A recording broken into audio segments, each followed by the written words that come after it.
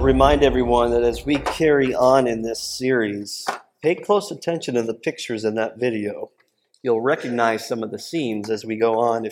And you may already recognize some of them if you've read through the book of 2 Samuel. But we're just hypnotizing you with the screens right now. Anyways, we're in 2 Samuel chapter 1, starting in verse 17. Just a brief review from last week. Samuel is broken up into three parts. We have David's triumphs, David's transgressions, and David's troubles. Where we read a little bit about Saul and David in 1 Samuel, we're really going to finally see David come into this kingship and become king in this 2 Samuel. David is also actually the second most talked about person in Scripture. We talked about that last week. He has 62 chapters devoted to him. And by contrast, Abraham and Joseph only have 14 chapters. Jacob has 11. Elijah has less than 10 chapters. So other than Jesus, David has the most chapters in the Bible devoted to him. He's a big deal. He's a really big deal. And he's part of the line of Christ, and a huge part of that. 2 times Scripture calls him a man after God's own heart. And last week, what we saw is him receive the news that Jonathan and Saul were dead on Mount Gilboa. Jonathan was his dearest friend, his closest friend, and he was the son of Saul, who at one point, Saul and David had a kind of like a father-son relationship. And it just went really bad the more insecure Saul got. And so Saul started to try to kill David. And so you see this interesting dynamic even between the son of Saul and Saul himself and David. It's, if you want any review, you could go back and listen to 1 Samuel. You could, of course, read it also. But in any way, shape, or form, this is tragic news for David, at least in part because of Jonathan. What we said last week is you might think that David would have been happy to hear about Saul's death, like ding dong, the witch is dead, right? Like you might have thought, right? Like finally, now he can, I can go on with being king. But that's not how he reacted at all. He tore his clothes. He mourned the loss of Saul, and you're almost kind of left scratching your head. And we talked about some of the significance of that last week, and some of that will carry over into this week. But then a very momentous moment, a very sharp turn, I think, if you didn't know it was coming. This Amalekite came and claimed that he killed Saul. And we covered last week how Amalekites are really not to be trusted. They're terrorists, they're liars. And what we're actually told in 1 Samuel is that Saul killed himself. And the Amalekites came along and said, no, he's not. He wasn't dead. He was only mostly dead. And he was only mostly dead. I helped finish the job for him. And we all tend to think he's lying. David didn't necessarily know any better. But David, after he's done mourning, turns and looks at the Amalekite and says, your words condemn you. You killed the Lord's anointed. And so he had him killed. And it's not only that he's mourning the death of Saul, he's actually defending Saul. You killed the Lord's anointed. So it's an interesting thing we're seeing. We're learning more about David's character, and it's challenging us too, because I'll be honest with you. If I'm in David's shoes, I would love to say I would be that way. Like I would just, forget all the wrong that he did and honor him for the right things he did and that for the position he held. And I would love to say that I would do that and I could do that. Maybe I could, but it's hard for me to really wrap my head around it. As admirable as it is. We're going to pick it up in verse 17 this week, and it's not going to be much different. In fact, I'm going to read the whole passage first because it's a song, and then we'll break it down. So 2 Samuel 1, verse 17. David sang the following lament for Saul and his son Jonathan, and he ordered that the Judahites be taught the song of the bow. It is written in the book of Jashar. The splendor of Israel lies in slain on your heights. How the mighty have fallen. Do not tell it in Gath. Don't announce it in the marketplaces of Ashkelon, or the daughters of the Philistines will rejoice, and the daughters of the uncircumcised will celebrate.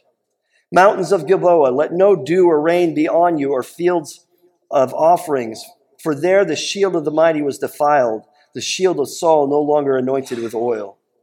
Jonathan's bow never retreated. Saul's sword never returned unstained from the blood of the slain, from the flesh of the mighty. Saul and Jonathan, loved and delightful, they were not parted in life or in death. They were swifter than eagles and stronger than lions.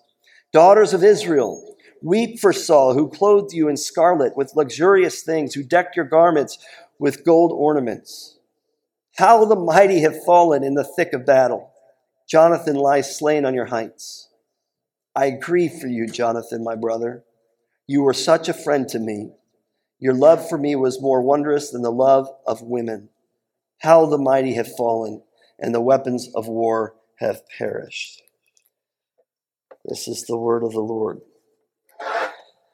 So we have this song that David wrote, and he wanted everybody to learn it. And it was about Saul and Jonathan. And it's all good things he has to say. There's a few negative things, but they're not about Saul and Jonathan. Verse 1, David sang the following lament for Saul. He called it the Song of the Bow, which was most likely a tribute to Jonathan, who was an expert at the bow.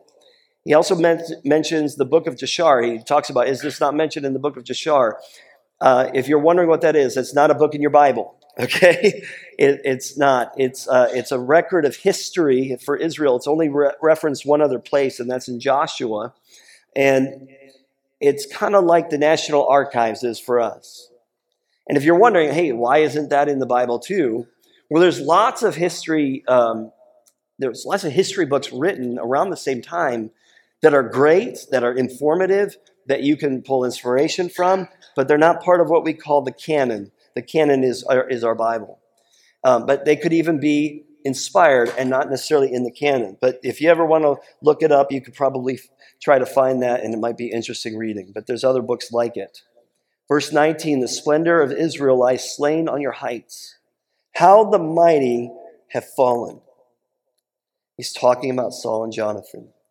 How the mighty have fallen. He's honoring Saul and Jonathan. Let me ask you a question. How do we decide in our lives who to give honor to? How do we decide in our workplace and in our nation and in our state and our church and our families who we're going to honor? Is honor earned? I think some cases, yeah, it is earned. Do we honor those in office just for being in office? I don't know. What if they do things that are unhonorable? If that's a word, right? Saul did so many things that were dishonorable. They were not worthy of honor. He threw spears at David. 3 times he tried to kill David with a spear. And then one time he actually did the same to his own son, Jonathan. He tried to kill his own son with a spear. There's even that story back in 1 Samuel where the soldiers and Jonathan are starving and they're moving and no one can eat because Saul told them, nope, none of you can eat. And Jonathan's like, that's silly. So he starts taking the honey off the ground and eating the honey. And Saul's like, I'm going to kill him for that. He did some things that were very dishonorable. He consulted with mediums and witches, which is, we covered that again. You can go back and listen to it. That's not something you ought to do. Why go to a medium? Why go to the stars? Why go to tarot or palm reading when you can go straight to the creator of all of those things? Saul didn't go to God. He went to other sources. He slew priests. He killed hundreds of priests because he didn't trust them anymore, his own insecurity, because they harbored David. But he also defended the people of Jabesh Gilead. Back in 1 Samuel, the people of Jabesh Gilead, they had a guy come and said, hey, I'm going to gouge out your eye and cut off your ears unless you make a treaty with me. And if you do, I'm going to do that anyway. So think about it. And Saul came in and rescued them from that crazy group of people. So he did that. He was also pretty humble in accepting the kingship. He had a good start. Whether or not it was genuine, it's up for debate. But he had a really good start and looked like he was very humble. And he held the office as king for as long as he did. And yet, he did also dishonorable things. How do you honor someone like that? What about today? Do we honor leaders even when they do things that are dishonorable? Should we? Is it possible to do things that are dishonorable and still deserve honor? This is a real good question that Scripture is kind of posing to us in this passage. Because in today's world, as I mentioned last week, it would be a hard no. Like, no, if they do one dishonorable thing, no, cancel them. Right? But let me turn that back on us. Would you like to be honored for the things you got right or canceled for the things you got wrong? Have you ever done anything dishonorable? Have you done some honorable things too? Which would you like to be remembered for? I hope and pray. I love my kids. Being a father is one of my favorite things in life. And I haven't gotten everything perfectly right. Far from it. But I hope someday, when Emma and Ethan remember me and Danya, they will remember the right. They will honor what was right and learn from what was wrong. Right? And so this is why I say we don't honor people because of who they are. We honor people because of who we are. Because we want to be honorable. To be honorable, we have to show honor. Amen? And we'd like to be honored for what we got wrong.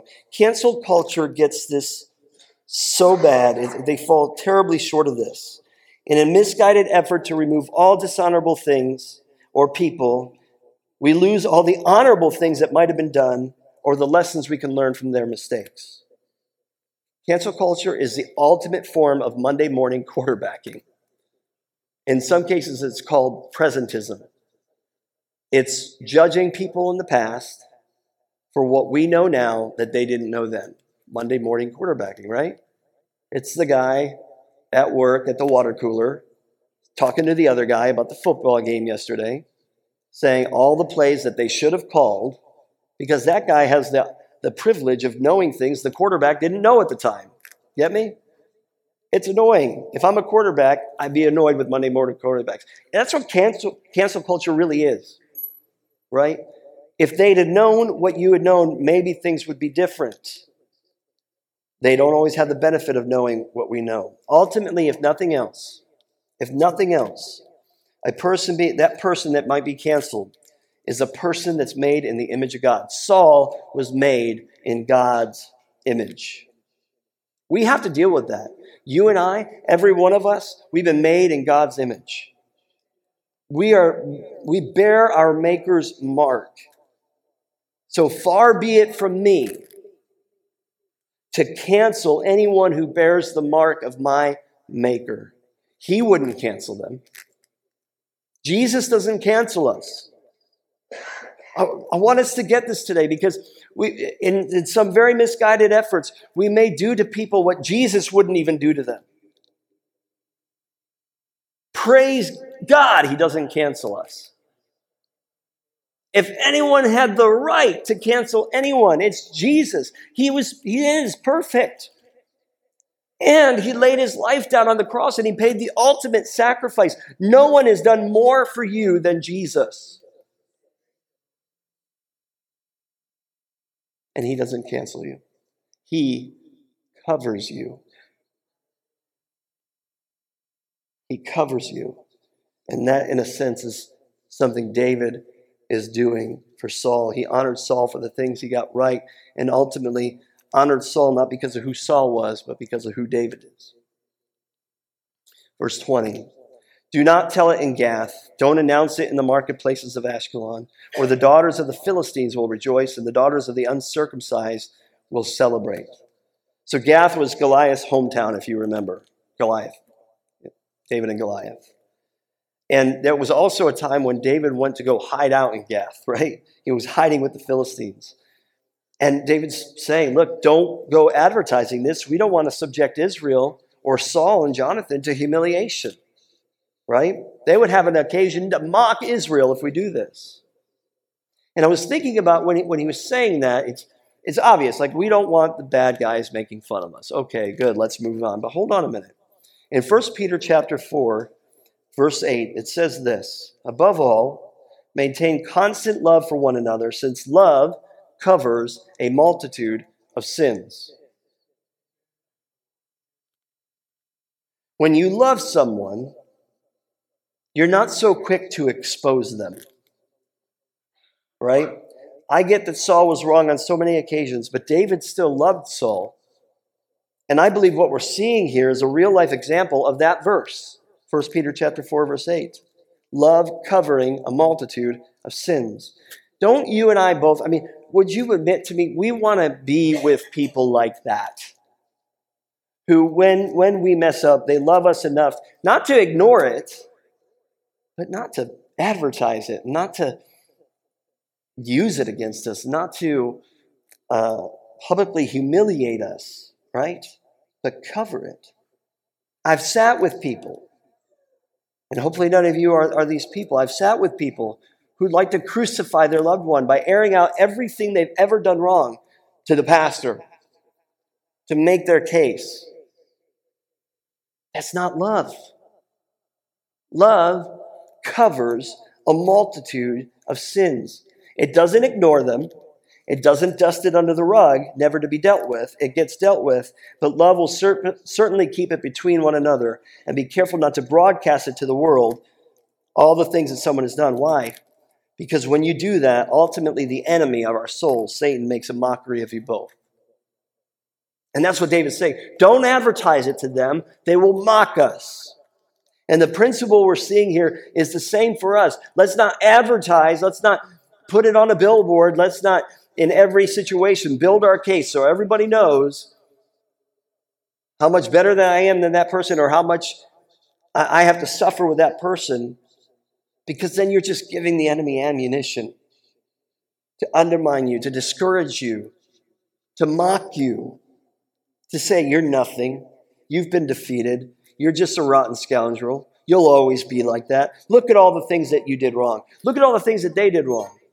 If you're the one doing that, then you've got a forgiveness issue. Seriously, if you can't have a conversation with somebody about your spouse, about your kids, about a good friend, without making sure people know, well, this is why I'm this way because they did this, I would just say, ask God to help you forgive them. Because when we forgive and we love, love covers a multitude of sin. And David is doing that for Saul. We need to do that for one another. You get what I'm saying? Not ignore, not dust under the rug. It's not the same thing. But we need to cover one another. Don't tell it in Gath. Don't announce it in the marketplace. Or else they will rejoice and they will mock us and they will celebrate. Verse 21. Mountains of Gilboa, let no dew or rain be on you, or fields of offerings. For there the shield of the mighty was defiled, the shield of Saul no longer anointed with oil. He curses Mount Gilboa. He curses it. He says, no mountain dew.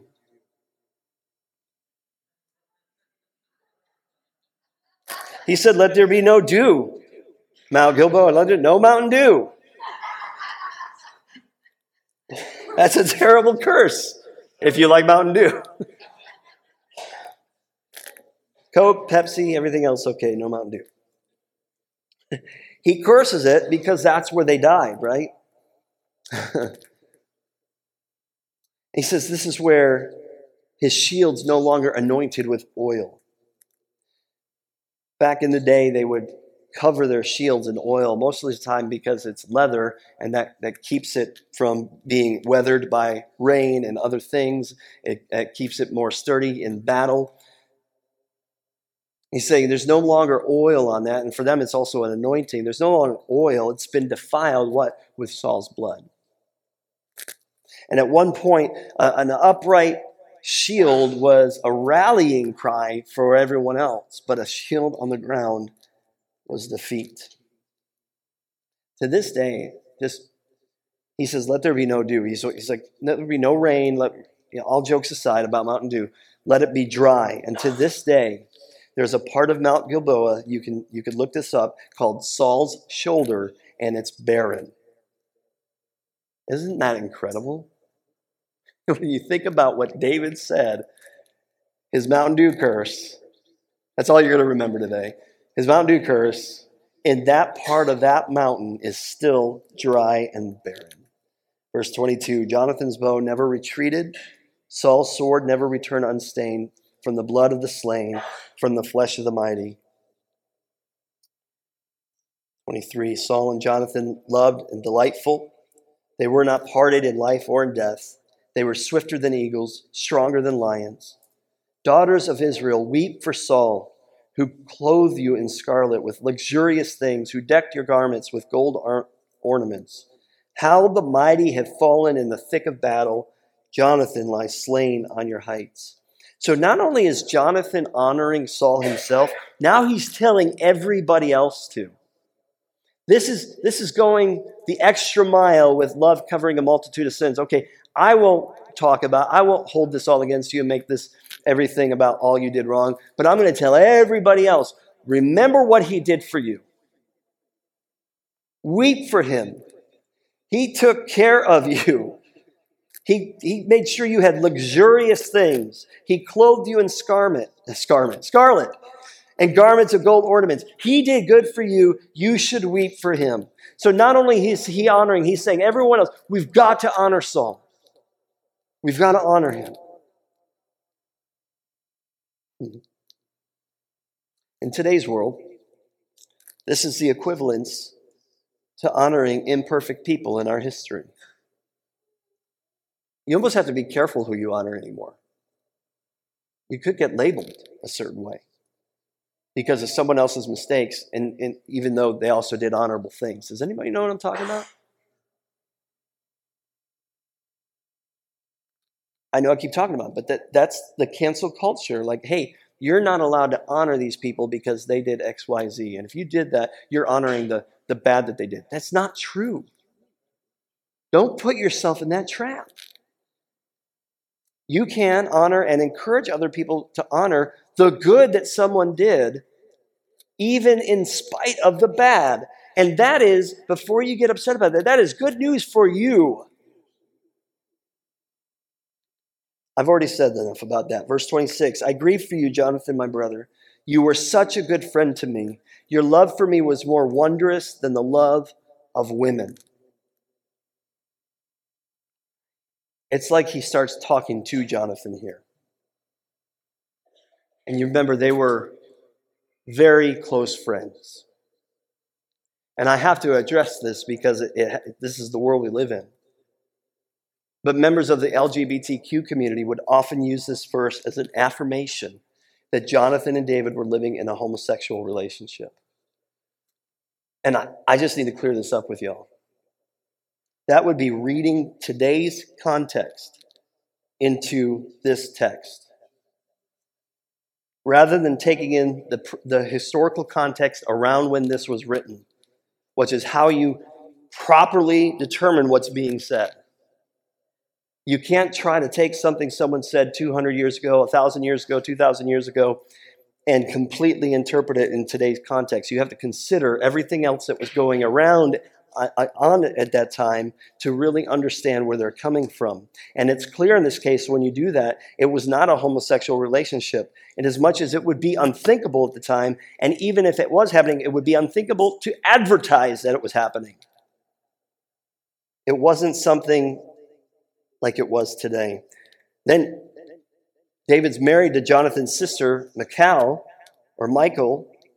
He was one of David's wives, which didn't start very well, if you remember. He won her in a contest. Not a great start. Like, hey, Danya, I won you. When in the contest was, if you remember, he had to find 100 Philistine foreskins. It was a gruesome contest, and he wins her, and she didn't really even like him. It was a contentious relationship at best. So he could have been comparing the love that him and Jonathan had with the love or lack thereof that he had with Michal. And there have been studies today that show a deep relationship between soldiers who've gone to battle together. There's a bond that's formed when you fight in battle together. And David and Jonathan fought in battle together.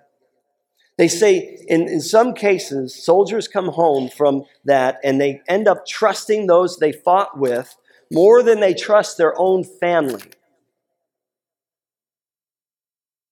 So when David says, hey, your love was better than the love of a woman, we, in today's context, I'm sorry, it's almost no way around it. We sexualize it immediately when there was nothing about it that was sexualized.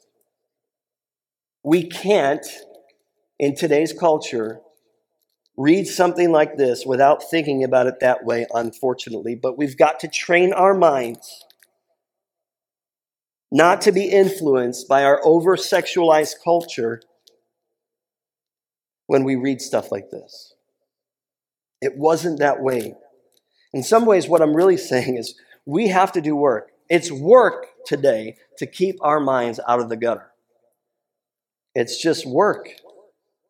And let me just encourage you, life is so much more than sexuality, and relationships are far more than that too. Our identities and the foundation of our relationships are so much more than our sexuality. I look at it this way. Jesus said, no greater love is there than this, that a man should lay down his life for his friend. How the mighty have fallen, and the weapons of war have perished. This might have been how the disciples felt when Jesus died on the cross. No, Jesus wasn't like Saul. I've said it a million times. Jesus and David are more alike for now. But I notice in verse 26, I already said it, that David starts talking to Jonathan as though he's still alive. And here's a thought. Perhaps David knew he was still alive. Just tuck that away for later thinking. No greater love, though. David doesn't cancel Saul. Jesus doesn't cancel you and I. David's love covered a multitude of sin in Saul. Jesus' love and blood covers all our sin. And by the way, takes away our shame too. David experienced the faithful love of a friend who laid his life down for him. And that's what that verse is about. We lose it when we make it about something else. David experienced the faithful love of a friend who laid his life down for him. Jesus is that faithful friend who said, there is no greater love than a man lay down his life for his friends. And Jesus laid down his life for you and me. We see him everywhere in Scripture, even in this song. And we've got to take it to heart what we're learning about him. I want you to know Jesus would never cancel you. He would always cover you. And he has already laid his life down for you. Let's pray.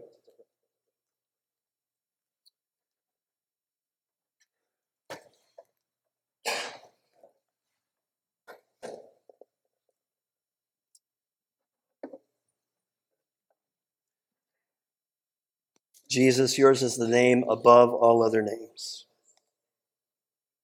And we thank you that even as we read things like this about David that are admirable, and we admire him for those things,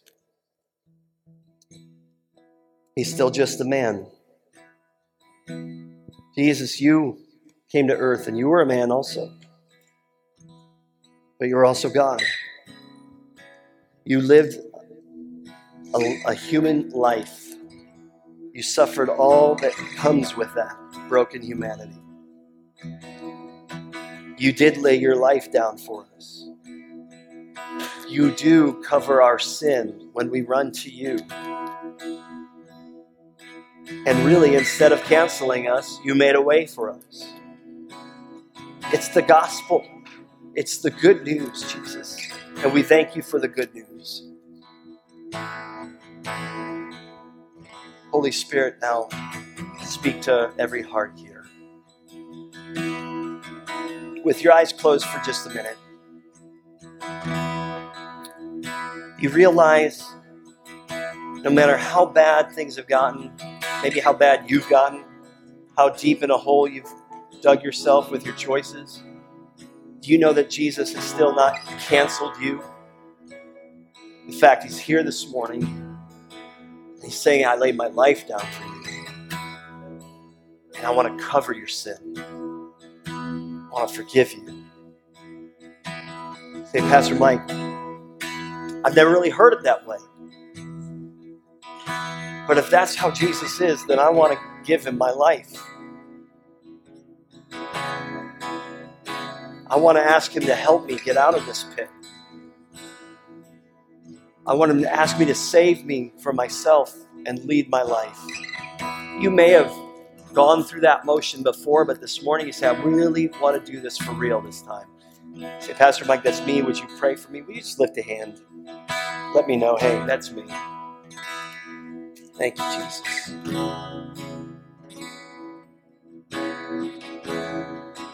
Amen.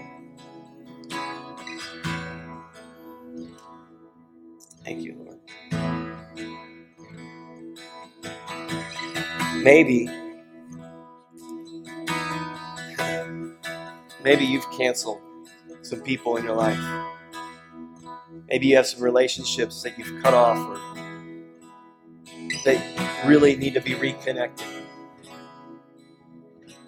And this whole idea of honoring the good in spite of the bad and learning from the bad is really challenging your heart today in some relationships. The Holy Spirit can help you. A lot of times forgiveness is at the center of that problem. The Holy Spirit can help you forgive. And forgiveness, by the way, is a choice you make. You don't wait until you feel like you've forgiven. You make the choice, and then the feelings follow. So this morning you say, yeah, I've got some people in my mind and heart. They may not even know it, but I've canceled them. I just don't give them anything. And I need God's help to forgive them. I need God's help to undo that.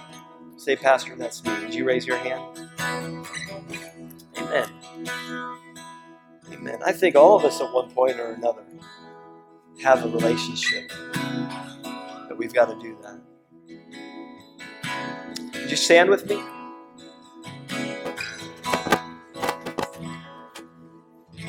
In a couple minutes, we're gonna have baptisms. I'm very excited about this. Don't rush out. We want to see this happen and hear these testimonies. They're going to be powerful. But before we do that, I want us to take a minute to respond to what the Holy Spirit's saying to us. And there's not a better song. Whatever the situation is, whether it's you come into Christ because you know He's not canceling you, He's covering you, speak the name of Jesus over your life. If it's a relationship that's strained or you've canceled, speak the name of Jesus over that relationship. And as you do that, ask Him, Lord, less of me and more of you in this situation. I want to be like you, Jesus. I want to love people. I want my love to cover them. I don't want to cancel people because you didn't cancel me. Help me, Jesus. Would you pray with me? Father, we thank you for that challenge that we have today and that you will help us with that challenge. So this morning, as we go back into this song, help us to respond to what you're doing in our lives. In Jesus' name, amen.